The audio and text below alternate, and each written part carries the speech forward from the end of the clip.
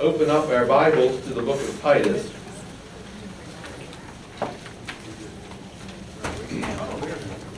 And I didn't see Kitty here. Is Kitty in here? She was here. Kitty came up and told me that she is graduating from Dallas Theological Seminary in 2 weeks. So I don't know what she'll be doing. Mom, do you know what she'll be doing after that?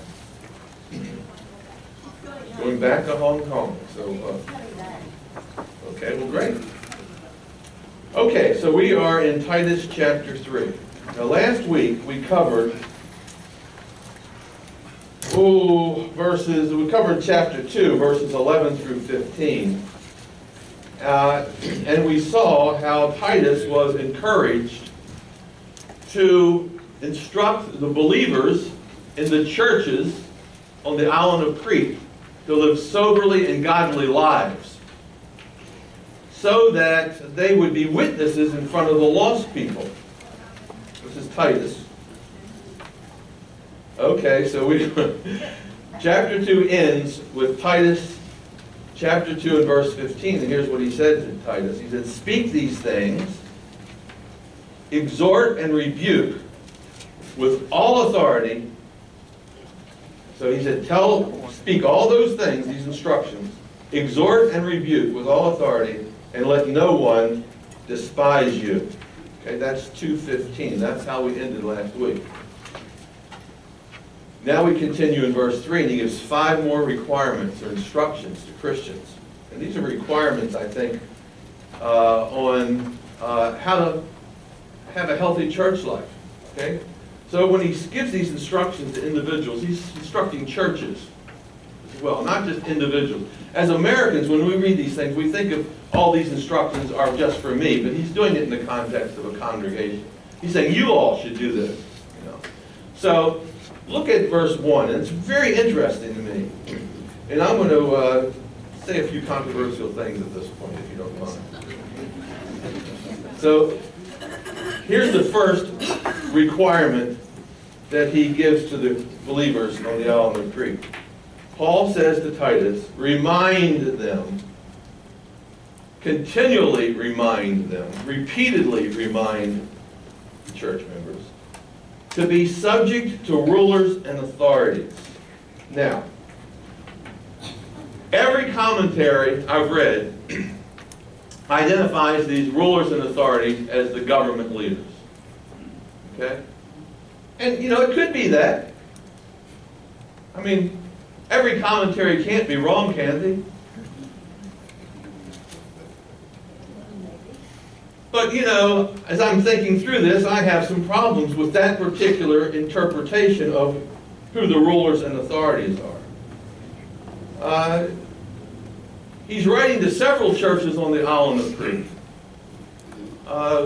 They don't have that much contact with the national government, Caesar and Rome.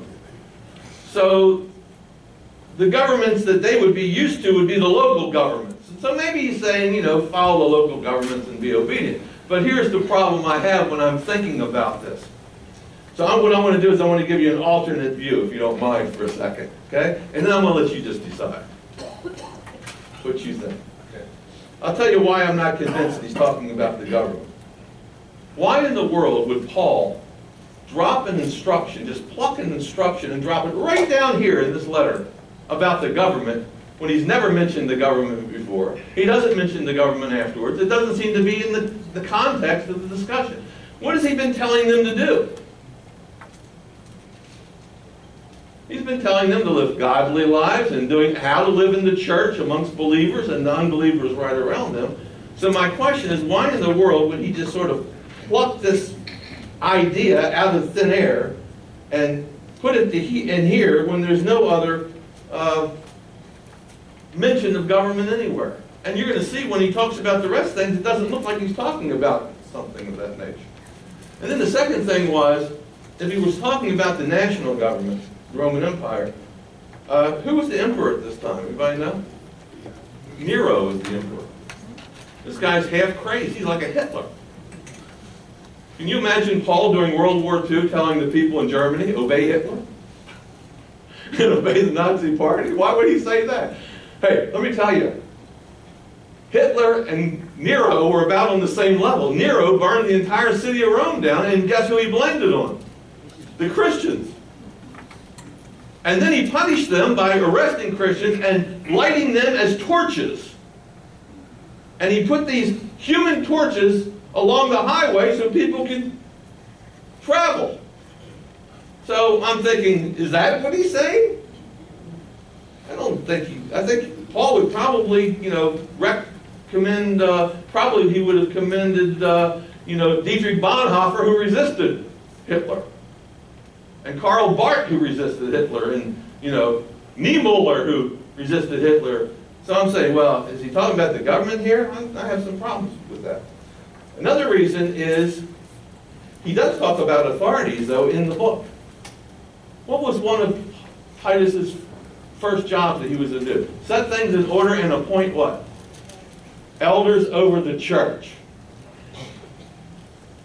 Now, there are some authorities that you could obey. There are some rulers, the overseers, that you could obey. So I say, well, that's an alternative argument. And that last verse of chapter 2 says, speak these things and exhort and rebuke with all authority.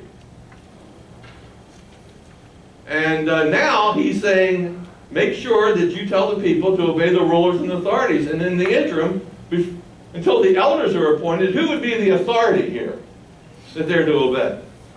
Titus. So I'm just throwing out, this is another option. Okay? So we have two options. Is he telling them to obey Nero and the government or local authorities who are godless people and they're atheists as far as we would say? Or is he telling them to obey authorities in the local church? And so that's just something, I wanted to give you an option, okay? And as I was reading through the text this week, I just kept going over this in my mind over and over again, and so I said, well, I'm going to give them the option. So, if it's obey the government and authorities, guess what? You already believe that anyway, so that's nothing new. So, but this is something new. Obey those who have authority. Number 2, requirement number 2, right there in the middle of verse 1. That's subject yourselves, submit yourselves to the rulers. And then number 2, to obey. To obey. To obey the government? Is that what he's talking about? Or is he talking about to obey the instructions in this letter? And I think it's to obey the instructions in this letter because that's the context. Follow the instructions in the letter. Number 3 in verse 1. Be ready for every good work. Now, we said that's the theme of Titus, isn't it? Good works. So they are to be ready for every good work. Okay? That means when there's an opportunity, make sure that you are ready to do a good deed or a good work. I think what he's doing, he's contrasting real believers with false believers in the church. The real believers will submit to the authority and they'll submit to Titus. The real believers will obey the instructions in this letter.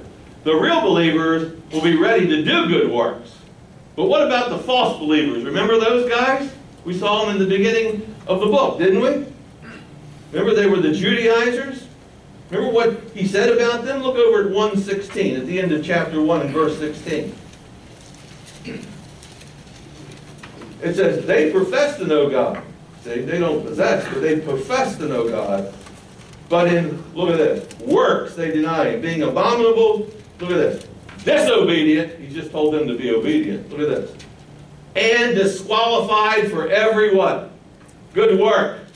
But what is a real believer to do? Look in verse 1 of chapter 3. Remind them constantly to subject to rulers and authorities, to obey, and to be ready for every good work. So I see him contrasting the good, or the real believers versus the false believers. See, so that's a way to look at this. Now let's look at requirement number 4. And look at verse 2. To speak evil of no one. To speak evil of no one. Okay? Now, what do the false believers do? They're speaking evil and they're blaspheming. Remember that? If you've been with us every week, you've seen that. We see over in chapter 2 and verse 8, he tells them this. Chapter 2 and verse 8, he says, sound speech that cannot be condemned, that one who is an opponent may be ashamed, having nothing, look at this, evil to say of you.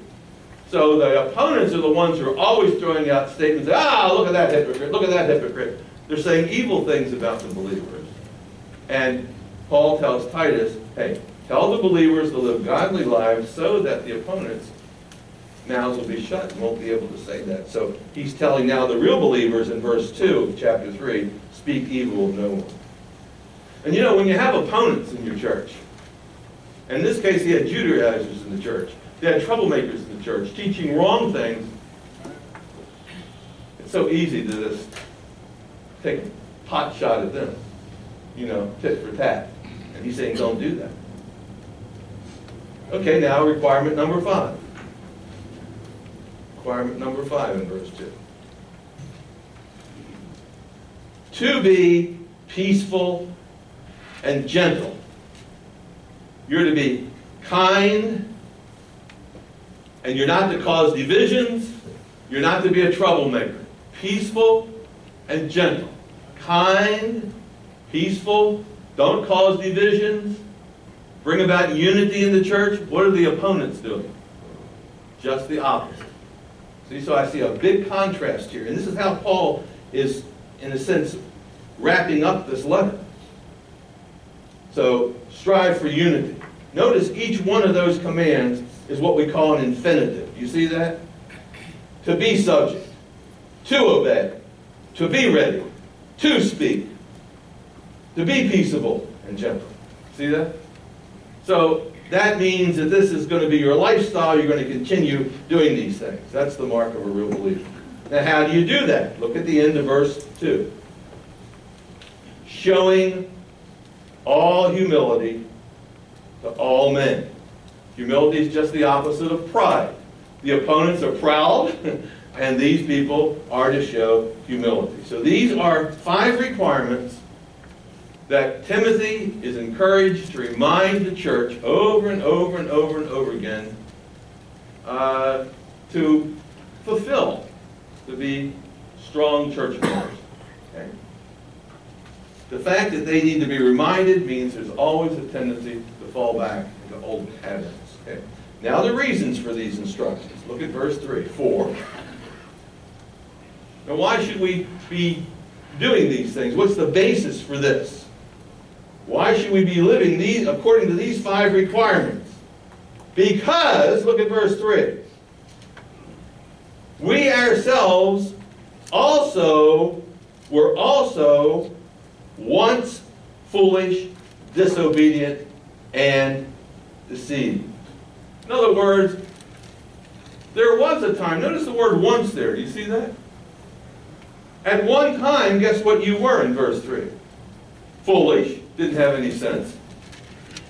You know, you weren't thinking clearly, you didn't have any understanding, you couldn't discern truth from error.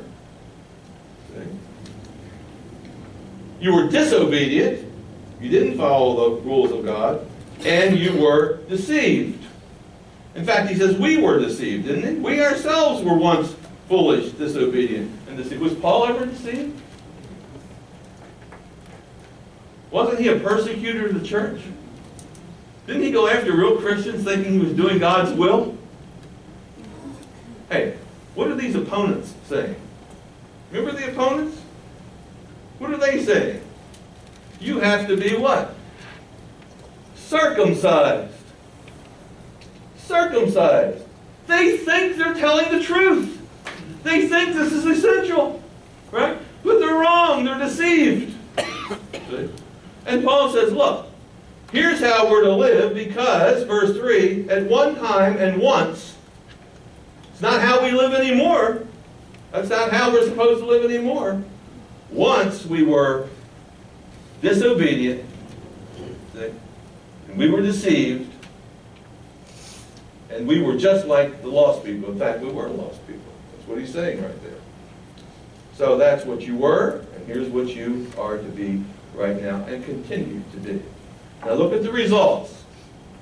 Look at the results. The results of foolishness, disobedience, and deception. Here's what we once did. Serving various lusts. Do you remember that? Serving various lusts and pleasures. Living in malice and envy. Hateful. And hating one another. Now notice there's three participles there. You see those participles? They're ing words. At one time, he says, look, in verse 3. At one time we were foolish, means without knowledge, disobedient, that's obvious, and deceived. Okay? And here was the result. Participle number 1, we were serving diverse lusts. Now, 2 weeks ago, or last week, what did we see about this? You heard this. Look at chapter 2 and verse 12. In fact, we'll look at chapter 2 and verse 11 and 12. For the grace that brings salvation has appeared to all men, teaching us that denying ungodliness and what? Worldly lusts. Do you see that? What should we do? Live soberly, righteously, and godly in the present age. You see that? We should be denying godly lust. And here's what he says. In the old days, when you were once disobedient, look what you were doing. Serving various lusts. That's the mark of a lost person. If your life is captured by your various appetites and lusts, you're not saved. See? Various lusts and pleasures. Second ing word. We were living in malice and envy. That means we hated people, or we were jealous of people. And finally, hating one another. Despising each other. But that was once. Okay? Look how verse 4 opens. But, that's how you once were, but. Does that make sense? It's going to be a contrast here, isn't it? But what? But then, the kindness and the love of God our Savior toward all men appeared. And hey, that's just what we saw back in verse 2:11. So look back at 2:11 again. For the grace of God which brings salvation has what? Appeared. You see that? It's been revealed. And that's what he's telling us. He says, now therefore we should live a certain life. A certain kind of life. But, verse 4 of chapter 3, but when the kindness and love of our God and our Savior appeared, what did he do? It's plucked right down in the middle of verse 4. Look, but when the kindness and love of God, our Savior, toward men appeared, actually it's in verse 5. Look what it says. He saved us. Do you see that right in the middle of verse 5? When the love and kindness of God appeared, look what he did. He saved us. See that? Based on Christ's coming and his grace, he saved us. Now, we get some very interesting wording here. You see that phrase in verse 4? Toward men, love. The love, actually in the Greek, it's love toward men. Love toward men. It comes from one Greek word. Philanthropos. Did everybody hear that word? Did you ever hear the word philanthropic? He's a philanthropist. What does that mean? Person who's a philanthropist. That means they do what? Yeah, they give charity, that's right. They give to people and causes that have a need. Okay? And that's what God is. He's the great philanthropist. Okay? And that's how it reads in the Greek text. It says this, but when the kindness, and it's a noun. Kindness is a noun. God is kind, and he is our Savior, and his philanthropy appeared to all people. And as a result of that, he saved us. That's what John 3:16 means. For God so loved the world that he gave his only begotten Son, and he saves us as a result. Okay, so let's see how he does it. Look at the means of salvation. Okay? So let's read it again. But when the kindness and the love of God, his philanthropic attitude toward man appeared, he saved us. Okay? Now look at the means of salvation. First, negatively. Look in verse 5. not by the works of righteousness. Not by the works of righteousness, which we have done. Okay? That means not by the works of the law. Not by the works of the law. What do the opponents want these church members to do?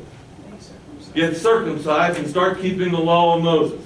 He says, no, not the way the opponents are teaching you. Not by works of righteousness. Big emphasis here, which we have done. Okay? That's the negative. Now let's look at the positive. But, according to His mercy, according to His loving compassion. Mercy is a covenant word. It's a word that means God has established a covenant, and whether you have kept the covenant or not, whether you've kept the law or not, He is loving and gracious toward you. And it's through His mercy that we're saved. We don't deserve it. It's nothing that we earn. It's not through our own deeds. But it's through His mercy that He saves us. Watch this. Through the washing of regeneration. Some translations say through the cleansing of regeneration. The word washing or cleansing can also be translated through the bath of regeneration. And it's an obvious allusion to baptism, which symbolizes the cleansing that God does on the inside when we put our faith in Christ. And so when a person, New Testament believer, repented of his sins and put his faith in Christ, he submitted to baptism. And he was buried, and that was representative of a cleansing. There's no New Testament believer who was never baptized. Every New Testament believer who's mentioned in the New Testament is baptized. Not that baptism saves, but that they went through that process. And in doing so, they made a commitment to Christ. In fact, baptism was the invitation in the New Testament. First of all, they didn't have churches with altars. So the preacher couldn't say, now, all of you who want to trust Christ, come up here and stand at the front of the altar. What does Peter say? We'll see it in a moment. He says, be baptized. You can see. So that was the invitation. You want to repent, you want to believe, here's what I'm going to ask you to do. Step forward, and I want you to be baptized, and by being baptized, you'll be declaring to the world that you've repented and that you've put your faith in the Lord Jesus Christ. So he calls it this washing process of regeneration, a new birth. We're saved by Him birthing us. He washes away our sins. He forgives us of our sins. And then, he says at the end of verse 4, and the renewing of the Holy Spirit. So, there's a washing away of our sins through regeneration, and there is a renewing of the Holy Spirit, and the Holy Spirit comes into our lives. And so, there's a spiritual renewal that takes place. So, new birth and renewal. That's basically what you have there in verse 5. New birth and renewal. Now, what does that sound like? Look at this. He saved us through the washing of regeneration and the renewing of the Holy Spirit. You know what it sounds like? Look at this, verse 6. Which He poured out on us abundantly through Jesus Christ our Savior. What does that sound like? Holy Spirit, whom He poured out abundantly on us through Jesus Christ our Savior. What does that sound like? Huh? Well, there's a Trinity involved there, that's true. Pentecost, the day of Pentecost. See? That's what he's describing. He's describing here basically Pentecost. And I want to show this to you just for a second. You go over to Acts 2.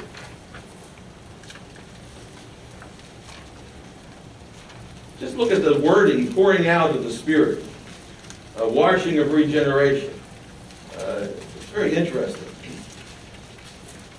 First of all, we know that what happens on the day of Pentecost, the Holy Spirit is given, and Peter has to get up and explain what's happening. People began to speak in tongues, they began to prophesy. Some people said, hey, these people are drunk. What's going on? Peter says, wait a second, they're not drunk. It's only 9 o'clock in the morning. You might have a hangover, but you don't get drunk at 9. You're drunk at 9 at night. So he's going to explain what's happening. And look what he says in verse 16 of chapter 2 of Acts. He says, this is that which was spoken by the prophet Joel. It shall come to pass in the last days, I'll do what? Pour out my spirit upon all flesh. That's the same wording that you have over in Titus. The pouring out of the Spirit. If you look up verse 18, he says, my men servants and on my maid servants I will pour out my spirit in those days. See, in those days. Joel prophesied about it. Look at verse 33. Now remember what he said, though. He said he would pour out his spirit, Paul says in Titus, through Jesus Christ. Look what happens in verse 33. Therefore, being exalted to the right hand, that's talking about Jesus, right? In verse 32. This Jesus God is raised up, for which we're all witnesses. Therefore, being exalted to the right hand of God, and having received from the Father, Jesus having received from the Father, the promise of the Holy Spirit, what did he do? Poured out this which you now see and hear. So here we see that pouring out of the Holy Spirit again. Look at verse 37. When they heard this, they were cut to the heart, and they said to Peter and the rest of the people, men and brethren, what shall we do? Then Peter said, here's what I want you to do. Repent, every one of you, and be baptized in the name of Jesus Christ for the remission of your sins. There is that washing away. You see that? Symbolized by the baptism. And second of all, you will receive the gift of the Holy Spirit. So he tells them to repent, to be baptized, to have their sins washed away, remission of sins, and receive the Holy Spirit. And he says in verse 39, for the promise is to you and to all your children, and even to people in the president's class, to all who are far off, as many as the Lord our God will call. Okay, so there is the pattern. Now go back to Titus and read it and see if that doesn't sound very much like what Paul is saying here. So he says in verse 4 through 6, it reads like this. But when the kindness and love of our God and our Savior appeared toward all men, he saved us. Okay? Not by works of righteousness or works of the law, which we've done, but according to his mercy, he saved us through the washing of the regeneration and the renewing of the Spirit, whom he poured out abundantly through Jesus Christ, our Savior. So he's just pointing right back to Pentecost, and he says, you know something? And that wasn't a one-time thing. It's the same way he saves every one of us. Same way he saves every one of us. We repent, we present ourselves for baptism, we're declared forgiven of our sins, and we receive the Holy Spirit. Because Jesus Christ is the Savior. When you look at that, you see the word we there in verse 5. Not by works which we did, see, which we did, you see that in verse 5? But according to his mercy, he did what he did. It's not what we did, it's what he did. You see that? Not what we did, it's what he did. It's not by our works, it's by what he did for us. And the work of Christ on the cross. So it's all of God. It's God doing this. Now look what he says, the purpose of all this. That, see that in verse 7? That's a purpose statement. Whenever you see the word that, it means so that, in order that, right? So read it that way. So that, in order that, having been justified by his grace, we should become heirs according to the hope of eternal life. Now look at that. Having been justified. That's what happened in the past. The moment you put your faith in Christ, you were declared righteous. He justified you. He forgave you of your sins. Then look what happens. Having been justified, look what happens next. We become heirs. And right now, every one of us who's a believer is an heir. Right? That's our present state. We have an inheritance. Right? That's our present state. What he did in the past, what we are now, we are heirs. And then look at the future. According to the what? Hope. That's in the future. the hope of eternal life, which is that future eternal life that he's talking about when Christ returns and we're resurrected and the kingdom is established on earth. We are heirs, and guess what? Because we are heirs, we should live like heirs. We have a Father, don't we? And we should be obeying him, serving him, living like a person who indeed is a Christian. We need to live up to our name, in other words. Look what he says in verse 8. This is a faithful saying. This is a good word. Faithful saying. You can count on it. A faithful saying means you can count on it. You can rely on it, right?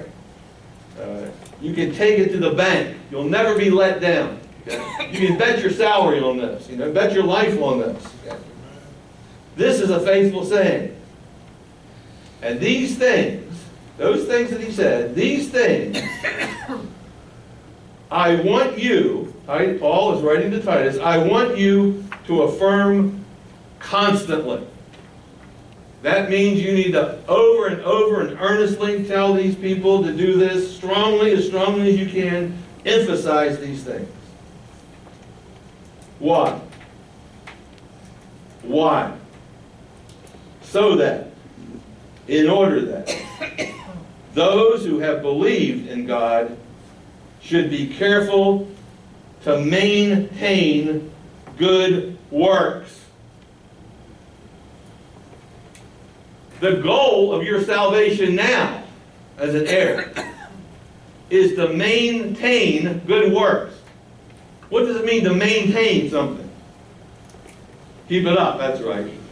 Keep it up. Keep it up in two ways. Like with your house, keep it up, But it means, to constantly be doing good works. That's what this book's all about. Good works. That's what we said week after week after week. How do you really tell whether a person is a real believer or not? Two things. You look at their behavior and you look at their works. So we are to maintain good works. In fact, look how that chapter opened in verse 1. Remind them to be subjects to rulers and to, look at this, be ready for every good work. You see that? Look, be ready. At the drop of a hat, whatever the situation calls for it, be ready for every good work. And look how it ends in verse 8. Be careful to what? Maintain good works. Don't let it fizzle out. Don't do a good thing now and then sort of sit back on your laurels. See? Maintain good works. Now look at this. If you want to know what it means to be doing good works, he sort of explains it here. These things are good and profitable to men. So you know what a good work is? So when you do something good, it's profitable to someone else. That's a good work. That is what it means to live a Christian life.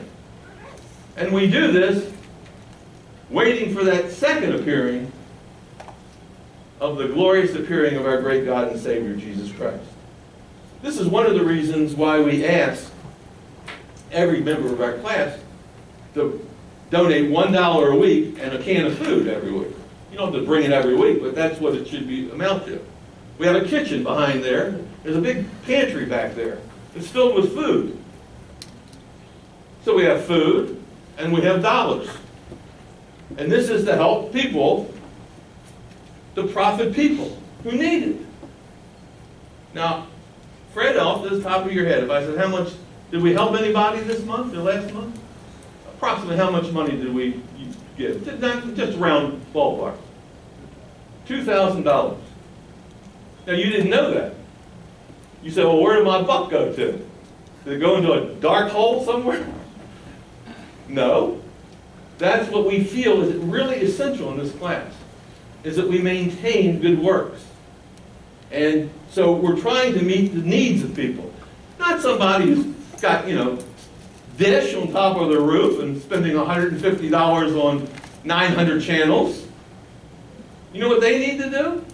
Cancel the dish.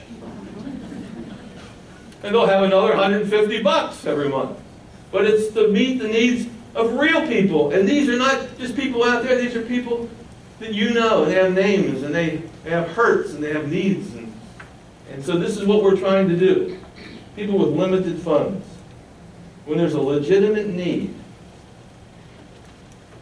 we should be helping out. And it's not just dollars and cans. We should be doing this with our neighbors, family members, and all others. And when we do that, that's profitable to them. And it's a mark of being a real Christian. We have enough phony baloney Christians. Hey, millions of those. What did Jesus say? When that glorious appearing happens, he said, when the Son of Man returns, will he find, anybody know what the question was? Will he find faith? Will there be anybody that's, because, hey, let me tell you something. As we head toward the end of the age, things don't get better. Things get worse. At the end, there's, where are the believers? There's not many. He says, in the end, a few will be saved. You ever hear that? There'll be a few who are saved. Now, a few may seem like a lot of people in comparison with, let's say, 6 billion people in the world. But a few will be saved. Now, I know the word few was used one time. First time it was used in Genesis was when there was a flood, and it says a few were saved. And there wasn't that many. It was Mr. Noah and Mrs. Noah and their kids and a couple others and the animals. So we need to always be examining our lives to see if we are in the faith. We should be living up to our baptismal vows, that when we were buried with Christ, we died. The old man died. That's how we once were. And now we're raised to walk in newness of life. Now we're like Christ. That's how we are. We are heirs with Christ. Hey, guess what? And the treasure is at our disposal. As an heir, guess what? We can reach into that account. And it's at our disposal. Not just for our own good, but for the good of others. We need to be doing what is most profitable for others. Next week we'll finish the book of Titus. Amen? Lord, we thank you that we're not only to be ready for good works, but we're to maintain good works. Help us to examine our own lives, to see whether we're in the faith. Thank you for those in our class, Lord, who are very faithful in helping the needs of people, just out of obedience, out of kindness. Help us to have that same kind of love toward men, philanthropic love, where we meet the needs of others because the resources are at our disposal as a body of believers. As we all pitch in, we can help one or two because we're all doing a little. Much can be done. In Christ's name.